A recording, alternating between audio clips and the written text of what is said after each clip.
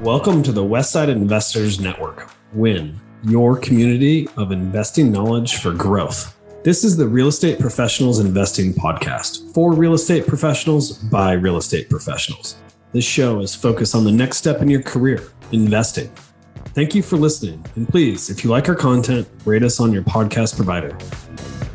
Just a quick disclaimer, the views and opinions expressed in this podcast are for educational purposes only and should not be construed as an offer to buy or sell any shares or securities, make or consider any investments, or take any other action. Welcome back to another episode of the Deal Deep Dive segment on the Westside Investors Network podcast. I'm your host, Trent Werner. In this segment, our featured guests will share their unique stories on a specific deal they've invested in. We will dive deep into finding the deal, financing the deal, writing an offer, and the due diligence. Do us a solid and smash that subscribe button, leave us a rating, and share this episode. And now, let's dive deep. All right, Russ, thanks for joining me today. Just so our audience knows a little bit about you and where you've come from. I see you've come from a different background than other real estate investors normally would. You've worked for other companies. You started your own companies. Share a little bit about your story today. Yeah, I'll give you the quick version, not the mom version. All right. Background was in financial services. Actually, was a certified financial planner at one point, and what kind of led me to helping build Wall Street, our current business, is because I saw that model didn't work. It was a broken model. It was a model that worked for advisors and for the money managers, but not really for the end user. My business partner and I started Wall Street, and a podcast kind of was birthed out of that. And through that, we started digging deeper into how do we become financially free for ourselves. We'd done a really good job of building cash, stacking cash, but didn't really have a good idea of what to do with it. And so the podcast gave us an opportunity to learn from really cool people like yourself, find out good places to put money, how to become better investors. And that led us to starting to publish our own personal passive income report every single month, where we detail the wins and the losses and the lessons that we learned along the way. And through that, built a community of a little over 7,000 people that's off social media and has kind of birthed into even masterminds and stuff from there. Very nice. Well, one question I did have, because I was reading through the bio here, and I'm interested to hear your opinions on 401k, speaking of traditional stock market investment strategies. Oh, man, that's a cuss word in our world, Trent, man. I used to go into lots of detail. It would get into debates with people about, the lack of return, the restriction, the future taxation. But here's how I really have kind of simplified this for me. And when people enter our world, we tend to ask them a question: what would financial freedom look like for you? And then how quickly do you want to obtain it? And you're a younger guy. So if I asked you that question, what would be your typical answer? How quickly would you want to attain financial freedom? 35. Okay, amazing. That's awesome, right? And for us, it's people that will say either an age, like 35. It may be 5 years, within the next 5 years. And what we always say is okay, sweet. Well, if you're contributing to a 401k, that contribution is in direct conflict with your goal.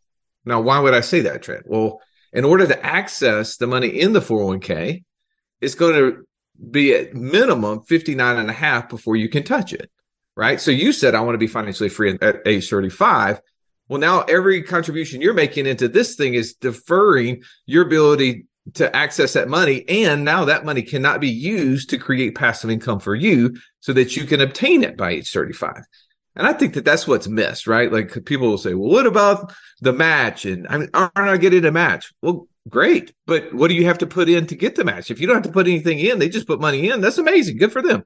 If you decide to leave the company and pay the penalty or leave it there, it's unaffecting you. But if you are actually having to contribute any level of money into a 401k and your objective is to become financially free before 59.5, now you're making a contribution that's in direct conflict with your ultimate goals. I understand that completely. I really do. Most people don't, though. Well, we don't know what we don't know until somebody shines light on it. And then your podcast, I'm sure, is just sharing ideas where people actually see that financial freedom by age 35 is achievable. It's not so far-fetched, right? You don't have to be a billionaire to accomplish that. Right. What would you say to someone that especially wealth without Wall Street, in your name, people hear Wall Street and think of the stock market. What would you say to someone, and what do you recommend for investment vehicles outside of Wall Street or the stock market, which a lot of people are kind of trapped in? Yeah. Well, so here's the first thing I would say is, one, you have to understand what is it that you want to accomplish and why is that so important that you will not get detoured or prevented from obtaining it, right? Your why has to be greater than your why not. And I don't think a lot of people have taken even the time to write that down, much less even considered thinking about it. So for us, when people come to us, that's the first thing we ask. Well, Trent, tell me what it is that you're trying to accomplish and why is that so important to you? And if you don't have a good goal, then we're going to spend time doing that, even though that seems super basic, but it's the most important thing, right? If you can have a vision in front of you on a constant daily basis, your mind will subconsciously work you toward it. And if you don't believe that, it just goes to the adage, the first time you got whatever the newest car that you ever bought, whether it was brand new or semi-new, as soon as you drove it off the lot and you're driving it home, you noticed 3 other ones just like it, right? Because your brain now was filtering out all the things that it said wasn't important before, but now pointing out to you the things that are important, like, oh, there's that car, right? So when you tell yourself, I want this, your brain is going to start pointing it out all around you, and you're going to make decisions both consciously and unconsciously to accomplish it. Secondly, you got to have access to money. So the first thing I tell people is, where are you putting money? And that's the reason you were asking me a question about 401ks. That we find that most of the people are making major mistakes in the way that they're trying to save for retirement, the way that they're paying down debt, where they keep their cash. All of those things become issues. And so we tend to help them solve those problems. But then the conversation around, what do I invest in? Russ, I'm looking at your passive income report. I see you guys invest in syndications. I see you guys do short-term rentals. I see you do land flipping. So you're renting cars and RVs. You're doing crypto mining. I mean, like, you look at our report, it's pretty crazy, right? A little bit scatterbrained. Is that what I should do? And the answer is, I don't know. Because you should not take financial advice. Financial advice is garbage and should be treated as such. What you need to understand is who you are as an investor. So what we refer to this as your investor DNA. Each one of us has a very unique way that we see the world. We're gifted with unique opportunities and resources and networks. And once you understand who you are as an investor, then you can start matching up the different investment opportunities out there. Kiyosaki says something like, "They're no good about investments, just good about investors," right? And I think that that's what I would tell people, is that don't invest in something I do just because I do it and it works. Invest in something that you're gifted at. So you need to understand who you are as an investor. And as you improve in that, then you will become successful in what you're trying to accomplish.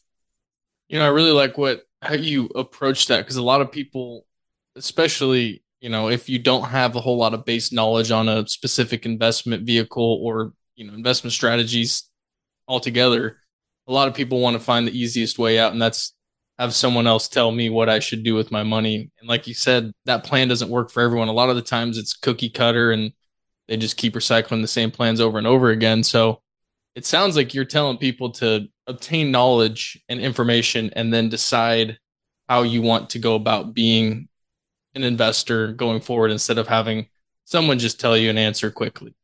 Yeah, your desire should be to become a better investor, right? Like, not that you have to do everything yourself. I mean, clearly the people who invest through you guys are trusting in what you're doing for them. But first they need to understand, well, what is that outcome going to look like for me if I invest with you?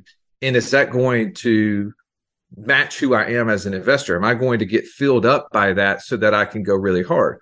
Here's an example. I know you shows a lot of real estate. So the first real estate deal I did cost me 11 years. Here's why I say that. I bought a single family property. It was actually a condo in a college town from a buddy of mine, had a renter in it, and it produced amazingly like $95 a month, right? Yeah. And that was quickly consumed by the next 2 water leaks into my property that I paid ServPro, right? Mm-hmm. Well, it was not super exciting to me because I could not influence it. My gift to the world, if anything, is just being a part of the influence. I like being hands-on. I like to be a part of things. And I couldn't be a part of it. Like, I tried my best to tell people, in my circle, hey, I got this property down there. Send a kid down there. Let me show them the property and they can rent it. I didn't rent it, and I only had one property, right? So it wasn't like it was 100 that I could really send people to. And when things went bad and the property was nothing I could do, it was 100 miles away from me. So I just was not interested in it. So I literally bought no other investment over that 11-year period of time that produced passive income. And I didn't understand why. I just knew that this doesn't work for me. This is what people invest in real estate. Well, it must work for them. It doesn't work for me. And I was doing traditional Wall Street stuff over that time. And it wasn't until we got introduced to this idea of building out who we were as investors that I realized, oh, no, I need to be more hands-on. And so now when I find deals for my personality style that I can create into businesses and investment opportunities, I get excited. Well, then I will invest a lot more money into them, which ultimately then I can then produce the results because of that. So people need to match up the things that they're investing in based on who they are, because they'll go super fast. I know somebody has 100, single family homes. They love it, right? Because their DNA is set up to where they like the consistency, they like the stability of it. And ultimately the cash flow is what matches what they're interested in. That's interesting, because a lot of people, I think, focus on either, appreciation in a property or cash flow. Did this property appreciate at all while you owned it?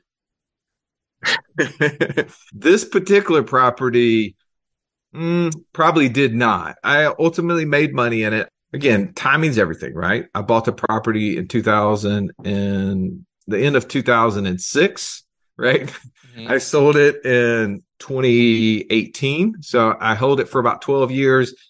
And I do think I sold it for maybe $5,000 more than I paid for it. But, it was minimal, but it was just timing, right? Right. Well, and the reason I asked that is because you're talking about passive income. It sounds like the property may have generated a little income, but it wasn't a home run by any means. So how do you, now that you're out of that property and obviously into other real estate investments and other passive investments, how did you make that switch, and how did you switch gears to, I'm not going to be the single family homeowner that owns 100 single family doors, into investing in syndications and other real estate investment strategy or vehicles? Yeah. Well, when I figured out what I would be interested in, so one of the deals that, we got involved in was the short-term rental space. And what I really loved about that is that I can influence the outcome. And I can get on our social channels and I can promote our company. Our company is called Wake Up in Birmingham. So, when people are traveling to Birmingham for work, they're traveling here for ball games and things like that. And I'm from Alabama, so I have a decent network of people that will come through Birmingham. I can say, hey, stay in one of our 26 properties that we have. And that became really interesting for me, because I was like, well, I can influence the outcome. I can lead an operator. So we built a business out of a short-term rental property. We started with one, we scaled it to 20 within 13 months, and it was all hands off, meaning that we hired an operator, we trained them, we got them, what the resources they needed. And then we just meet with them on a weekly basis to just add executive, input. And that became super interesting with me, right? So to me, that was really easy for me to go really hard at. So through that, I started looking for other deals. And one of the deals that we did, sometimes people like to hear the good deals, but I like to tell the bad deals, right? I tell the stories that people are like, okay, I don't want to do that. So we were building the short-term rental business, having lots of success. We were primarily using the arbitrage model, where we're just renting condos, townhouses, and single-family homes to do it. And we stayed in a property with our mastermind up in Franklin, Tennessee, just south of Nashville. And it was like this 11-bedroom property that was being rented out on VRBO. And the title was Event Venue with Luxury Accommodations. And it was amazing. We did a 30-person event. A lot of people was able to stay on property. And I said, Joey, we need to do this in Birmingham. There's nothing like that. You go on VRBO, you go on Airbnb, there's 5-bedroom properties, nothing bigger than that. About the same time, I get an email. I'm in a little bitty small community, 13 homeowners. And one of our homeowners says, hey, I'm getting ready to sell our house. We found like our dream home on this golf course, this prestigious golf courses in Birmingham, and we're going to end up selling it. So I was like, well, I responded to him individually, said, hey, would you mind us having a conversation? Had just tried to buy a property and it didn't go through. And I'm looking for something that your house may be in. And so this is like a 7,000 square foot home. It's on 8 acres. It's one of like 7 homes on like this 30-acre pond. And I'm thinking, Trent, like, this is going to be an event venue, right? This is going to be a place for us to host small weddings, be the place where wedding parties will come to stay as a family unit for corporate events like ours. It's secluded. It's out of the way. Our little neighborhood has no sort of covenants on it outside of you can't, build a certain size home. You can't have trailers, things like that. But there's no like HOA. And the city that we're in, I'm looking on the city's website. There's no restrictions on short-term rentals. There's plenty of short-term rentals in the city. I'm like, this is going to be great. So we work a deal out, Trent, with the homeowner to buy the property subject to. Now, I'm sure you know what that is, and maybe 90% of your audience does, but for the 10% of the people who don't know what that means, it means we bought the house subject to taking over their mortgage, and they had a 2.75% rate, right? Yeah. So like we were able to like get a house, not have to go get a mortgage, get on our own, especially in an investment property. The reason why my neighbor was willing to do it is we showed them the math. Hey, we could go get a traditional mortgage. It's going to take us probably an extra 45 days to close. And after paying all the appraisal fees, all the fees on the mortgage and yada, yada, yada, here's the net in which we could pay you. But yet, if we could take over your mortgage and not have to do any of that, we can close within 15 days. And here's the net in which we'll pay you, which was actually more. And of course, the timing means that we save them a payment or two and all the maintenance and, upkeep and everything else that goes along with utilities. So he was happy to do it. So here we are with this property. We've got a construction team that's evaluating it. We're going to turn this basement into a couple of extra bedrooms. We're going to renovate this attic space. Like how are we going to take this? I think it was a 6-bedroom property into 9 bedrooms. And about this time, I get a message from my neighborhood saying, hey, by the way, we just got a call from this attorney. These people are buying this so-and-so's property up here, and they're planning to turn it into a short-term rental. So we need to go to the mayor and get this thing outlawed. They don't know it's me. Oh, my goodness. So, Trent, like this is like a chaos. I'm like, oh, no, this can't happen. So I decide to respond to the neighbors and say, hey, by the way, it's not just some, off the wall group about to come in here. It's me. And why don't we host you this Saturday to let you walk through the house? Everybody likes to snoop through a house, and we'll show you what we plan to do and like how this is going to benefit the neighborhood. We had this great plan. I hope I'm not boring you here, by the way. We have this great plan set up for how not only the property was going to be improved, it's going to beautify the neighborhood, but also one of the things is our neighborhood is all gravel roads. And it's a pain in my side because I live at the very end of the gravels, by the way. I'm like 1.5 miles from paved road. And I'm like, I want to pave the roads. And one of the things that we plan to do is add a little usage fee for every person who stays here, and that will be enough for us to pay for us to pave the road in the first year. And so I'm like, they're gonna love this, right? Like, who wouldn't love that? That's gonna be amazing. And just so you know, like this is how we run our properties. We have 20-something units. We have all these noise awareness technologies in our property, so we make sure parties don't happen. And this is going to be a place that it's going to allow families to come together and connect, and it's going to be just amazing, right? Everybody's going to love this. And by the way, we can use it as maybe like a country club for the neighborhood, like once a month, and you could utilize the pool and maybe have a neighborhood meeting or something like that, maybe like a Christmas party. I'm not like trying to add in things. Mm-hmm. And I'm thinking, man, I'm just going to be like king of the neighborhood. People are going to be so excited about this. Trent, that couldn't have been further from the truth. I have never seen so many people that mad. Like we did a 15-minute presentation, just showing them pictures of the, updates and things we're going to make to the house. And then talked a little bit about some of the things we're going to do to improve the road and how we were going to take on this as an expense. And, their $1,000 a month year contribution to upkeep in the road, they're not going to have to make that anymore because we're going to be doing this. And all I could hear for the next 45 minutes was how I had been the worst neighbor ever to think that they would want people to come in their neighborhood and be here, and how people are going to be having wild parties and nude and, getting out on, the pond and throwing beer cans. And I mean, you name it. Like, you think of the most absurd scenario they came up with, and immediately went to the mayor's office in our little bitty small community and like blew them up so much that when we went and had a meeting and sat down with the mayor and 4 city council people, he slammed stuff down on the desk and said, well, you guys have created a heck of a stink here. And so needless to say that unfortunately, we were not able to turn that house into an event venue because the city decided they were going to change the rules on short-term rentals. And it was going to obviously negatively impact us in a way that would make that property unusable.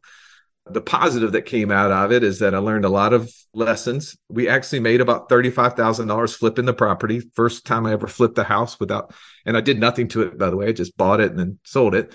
But because I bought it subject to, I was the only reason I made money, because if I would have had to have paid all those fees on the front end, I would have broke even or lost money. But thankfully, we ultimately got money out of it. But just to me, like, that's a deal that sticks out in my mind as like an opportunity that could have been, but didn't happen. And now here's a word from our sponsor. Get things done while you're on the move. Learn more about working with a virtual assistant through Offsite Professionals. It's a great way to get all the things done that you need to get done. Have freedom in your time and streamline your life by automating your business. Stop spending time on the tasks that you can delegate and start spending more time on your superpower. Call us today at 503-446-3177 or visit our website at offsiteprofessionals.com. Uptown Syndication is now offering a syndication coaching program for you to take your real estate portfolio to the next level. This is your opportunity to have experienced syndicators, AJ and Chris Shepard, coach you on your way to controlling your real estate investing future. Our coaching program will provide you with the tools and framework needed to begin syndicating real estate in your target market. Go to uptownsyndication.com today to learn more.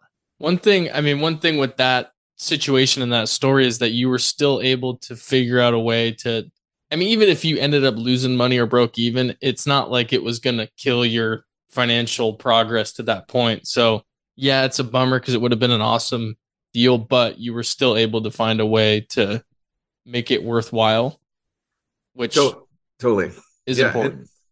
And I'm encouraging people out there who's maybe thinking of how do I get in the real estate space, or how do I get in the real estate space and do short-term rental. To me, I continue to look for properties out there that would fit this criteria, because I know from experience it firsthand, from being at a property where we utilized it over a 4-day window with about 30 people, and we're able to have, a small group of us stay there on property, how valuable that was. And then we did an event with our mastermind in Austin, Texas, at a small kind of boutique hotel, and they were basically doing the same thing. They were promoting it out there as kind of this event venue, but with accommodations. And it just allows for togetherness. And I think that there's real opportunity in that space. So even though this specific property didn't work out, which would have been awesome, and I think would have been crazy cool, the math on it was just going to be ridiculous. It just gave me the know-how of what to do next. So that way, when we go to do it, we have it buttoned up. And having had the experience of buying a property subject to, like, that was something I'd never done. And, I've spent some time with people in that, who do that for a living, that buy all their properties subject to and seller finance, to have just an example underneath my belt there that I can use for buying businesses or buying real estate in the future. Especially with where we're at in the current market, I think that's something that's going to be very valuable going forward in the next few years. Yeah, totally. Obviously you had a bunch of takeaways from this type of deal, but When you're underwriting, especially a short-term rental of that nature, kind of the luxury short-term rental event space property, what are you looking at the most for when it comes to underwriting? Are you looking at nightly rates that you think you can get? Or, I mean, I don't even know how to begin with a property like that. Yeah. Well, for us, it was the market itself, right? Like looking to see if there was anything like it. I think what I've learned in the short-term rental space is that you need to stand out. You have to be unique, right? Sometimes you see people like renting out silos in the farms or, or tree houses or whatever it is. It has to be unique. And, in our market, like I said, the biggest property that's in Birmingham, which is a million metro, that's a fairly decent mid-sized city, had no properties greater than 5 people. Well, where are all those weddings happening at, right? Like I just went to a wedding right before we were buying it. So this is why it was on my mind. And it was down in Tallahassee, Florida. And we have a large family. I've got 4 kids. My wife's sister, their family have a big family. And we're all going down there and we're having to stay in like 17 hotel rooms, right? Like, or, trying to find houses. But the problem is with houses that then, you can find a house you can stay in, but you're now miles away from everybody else in the wedding party. And what wedding parties want to do is they want to be together because a lot of times it's like a family reunion, right? People are coming together, friends are coming together, hadn't seen each other.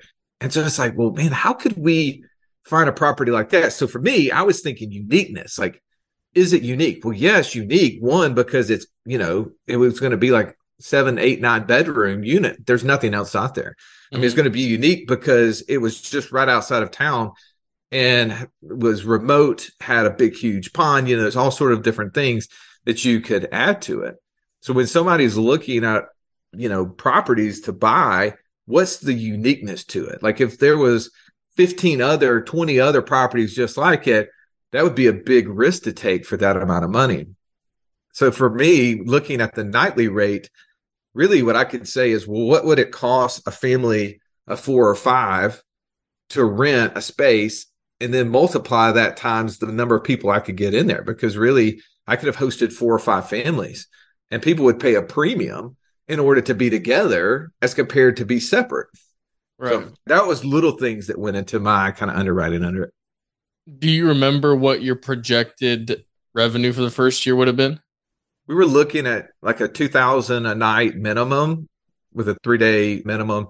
I think our projection was around 750 of gross, and probably was going to net somewhere around 320.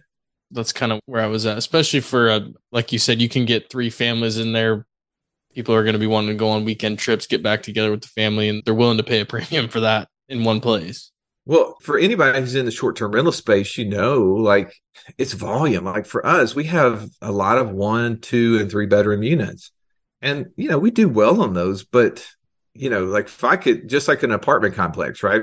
If I can get the benefit of having all of those things under one roof, then I can minimize some of the expenses I have, right? So if I can increase my nightly rate to 2,000 or to 2,500 or 3,000 a night, well, that may require me to have like 8 or 10 other properties rented, in our normal portfolio to equal that same amount. And I have to pay cleaning crews, times that number, and utilities and rents and things like that. So there's a lot of value to me in a big space like that you can minimize some of those costs and maximize some of the returns, because when you're the only game in town, you can almost charge what you wanted. And the sad part about this, it was actually a wedding venue, like within a mile of us, and they had been using us in some of the other properties that we have. We were actually putting their bottles of wine in some of our units for specific occasions. They'd actually created a label with our company name on it. And like, they were like so excited. Like, we're going to, like, every wedding party we're going to tell them about your venue. That's where they should stay and do, have the bridal party or whatever there. There's really cool opportunities in that. Just finding uniqueness, I guess. What attracts you to the short-term rental versus going out and buying a 15-unit long-term apartment complex? Well, for me, just going back to my investor DNA, liking to have something that's unique. I like that part of it, right? It's new, it's in vogue, it's something that I can talk about. and I can influence. So that is always exciting. I like the cash flow potential, right? For a typical, I'll give you one example. So we had a property that my business partner had owned. He had owned it for about 13 years going into this. And he was averaging about $950 a month in rent on this 2-bedroom condo. He was netting about $100 a month. And we put it into our short-term rental portfolio. And the first month we rented it out for $3,200 and netted about $750 a month. And for me, like, that's the appeal, right? I have the potential to cash flow at a higher rate if done correctly, if managed, right? The downside to short-term rental is that it could be hands-on if you're the one doing it. For us, our cash flow could obviously be higher if we were doing it ourselves, but we actually have a full-time operator. So I like that. I could turn it into a business, kind of like you can a multifamily project, but with the potential for higher returns. Obviously higher volatility, but with the potential for higher return. So I've been actually talking with a bunch of people lately, and this idea has maybe just become more prevalent lately. But what are your thoughts on, let's take that 15-unit apartment complex where you have 13 or maybe 12 fixed term 12-month leases, and then you have 3 short-term leases? It depends on how they're set up, like how the building is set up, right? The problem with having short-term rental in the same space as long-term rental tenants is you run the risk of the long-term rental people being hacked off in some way. And we experienced that in a couple of spaces. We have a building that has 12 units total, and we have 8 of them on short-term rental. And every once in a while we deal with an issue with one of the long-term rental tenants, right? They see different people coming in and out, and that can create this little bit of friction. And whether it's actual or not, they can complain about that. I think that's an issue that could arise. But if they were, if you had a section where they were off to their side and out of the way, I don't see that to be an issue at all. I think you could get away with it. Just be careful of where they're located in relationship to each other. Okay. All right. Well, Russ, what outside of real estate and short-term rentals, you mentioned a couple other investment endeavors and ventures that you have. I heard cars, and there was another one I can't remember off the top of my head, but what are a couple other ventures that you have? So we run a land flipping business, and I don't know if you've ever interviewed any land flippers in the past, but our company buys small tracts of land all across rural America and turns around and sells it on terms, seller finance notes. And that's a big opportunity for us. We've built that up to about $26,000 a month in note revenue. We have an information business where we've, just built from being in the podcast world, affiliate marketing world. We've invested in syndications, both apartments, ATMs. We had a crypto mining business for a long time. We still are in the crypto mining. Now it's Bitcoin, but we had 35 Ethereum miners going all the way back to 2017. And then, earlier last year, whenever that specific token was changed, you couldn't mine it anymore. It changed a little bit of the ways that we did stuff there.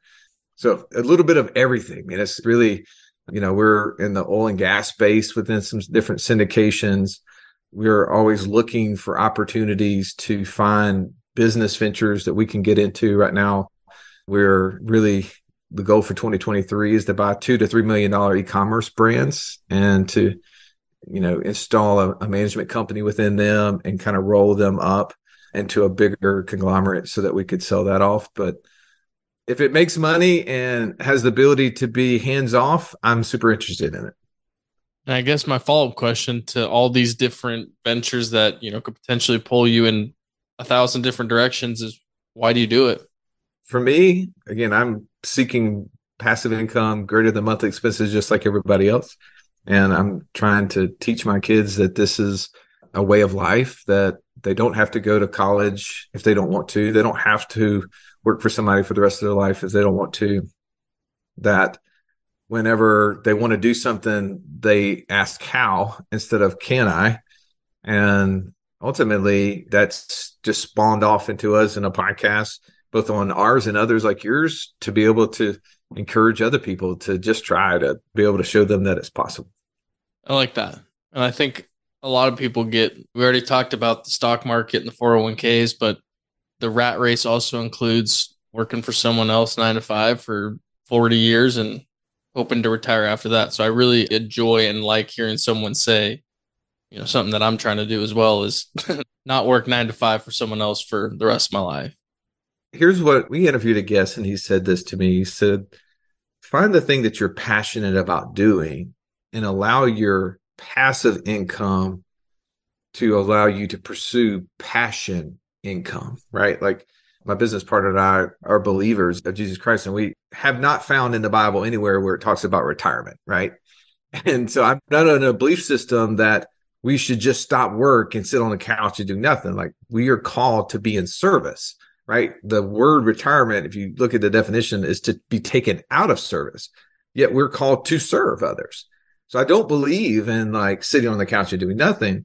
But at the same time, like, where do I add the most value? We all know that when we're happy in whatever we're doing, we're going to create the most value in that thing. And so if you're working in a job that you hate, well, that should be something you should look to get out of so that you can get into something you enjoy.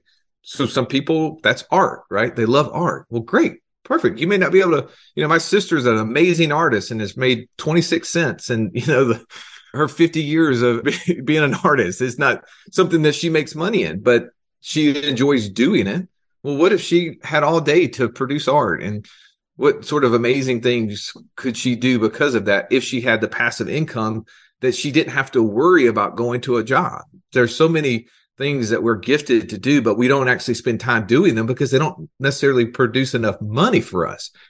Well, I think that's sad. Like to me, like how many people could be serving as missionaries across the world or helping at the local church or Boys and Girls Club or whatever it is, if they just had the ability to do it because their income coming from things that they didn't have to go trade their time for was greater than their monthly expenses. I love it. Russ, where can people connect more with you? I know you have a podcast. Why don't you go ahead and mention that? And I'm sure we'll link it down in the show notes when this gets published, but where can people find more and hear more about you? Yeah. Well, we built a page. If you go to wealthwithoutwallstreet.com/Westside Investors Network, sound familiar? You can find out more about us. You can get access to our community that we've built where we pour all of our content into. And our podcast is Wealth Without Wall Street. And there's just so many different avenues to get engaged in finding who you are as an investor and how do you maximize that opportunity. Awesome. Russ, thank you again so much for having a conversation with me today. And I really appreciate your time and sharing all these different avenues that you've explored and are on right now. Thank you again. Yeah. Thank you, Trent, for doing this. Thank you for listening to this episode of the Real Estate Professionals Investing Podcast on WIN, your community of investing knowledge for growth. We hope that this episode has increased your knowledge and added value to your path to freedom. If you would, please take a second to rate us so that we can get more great investors to interview. If you or someone that you know wants to be on, please visit westsideinvestors.com and fill out our form to be on the show. Thank you again and enjoy your day.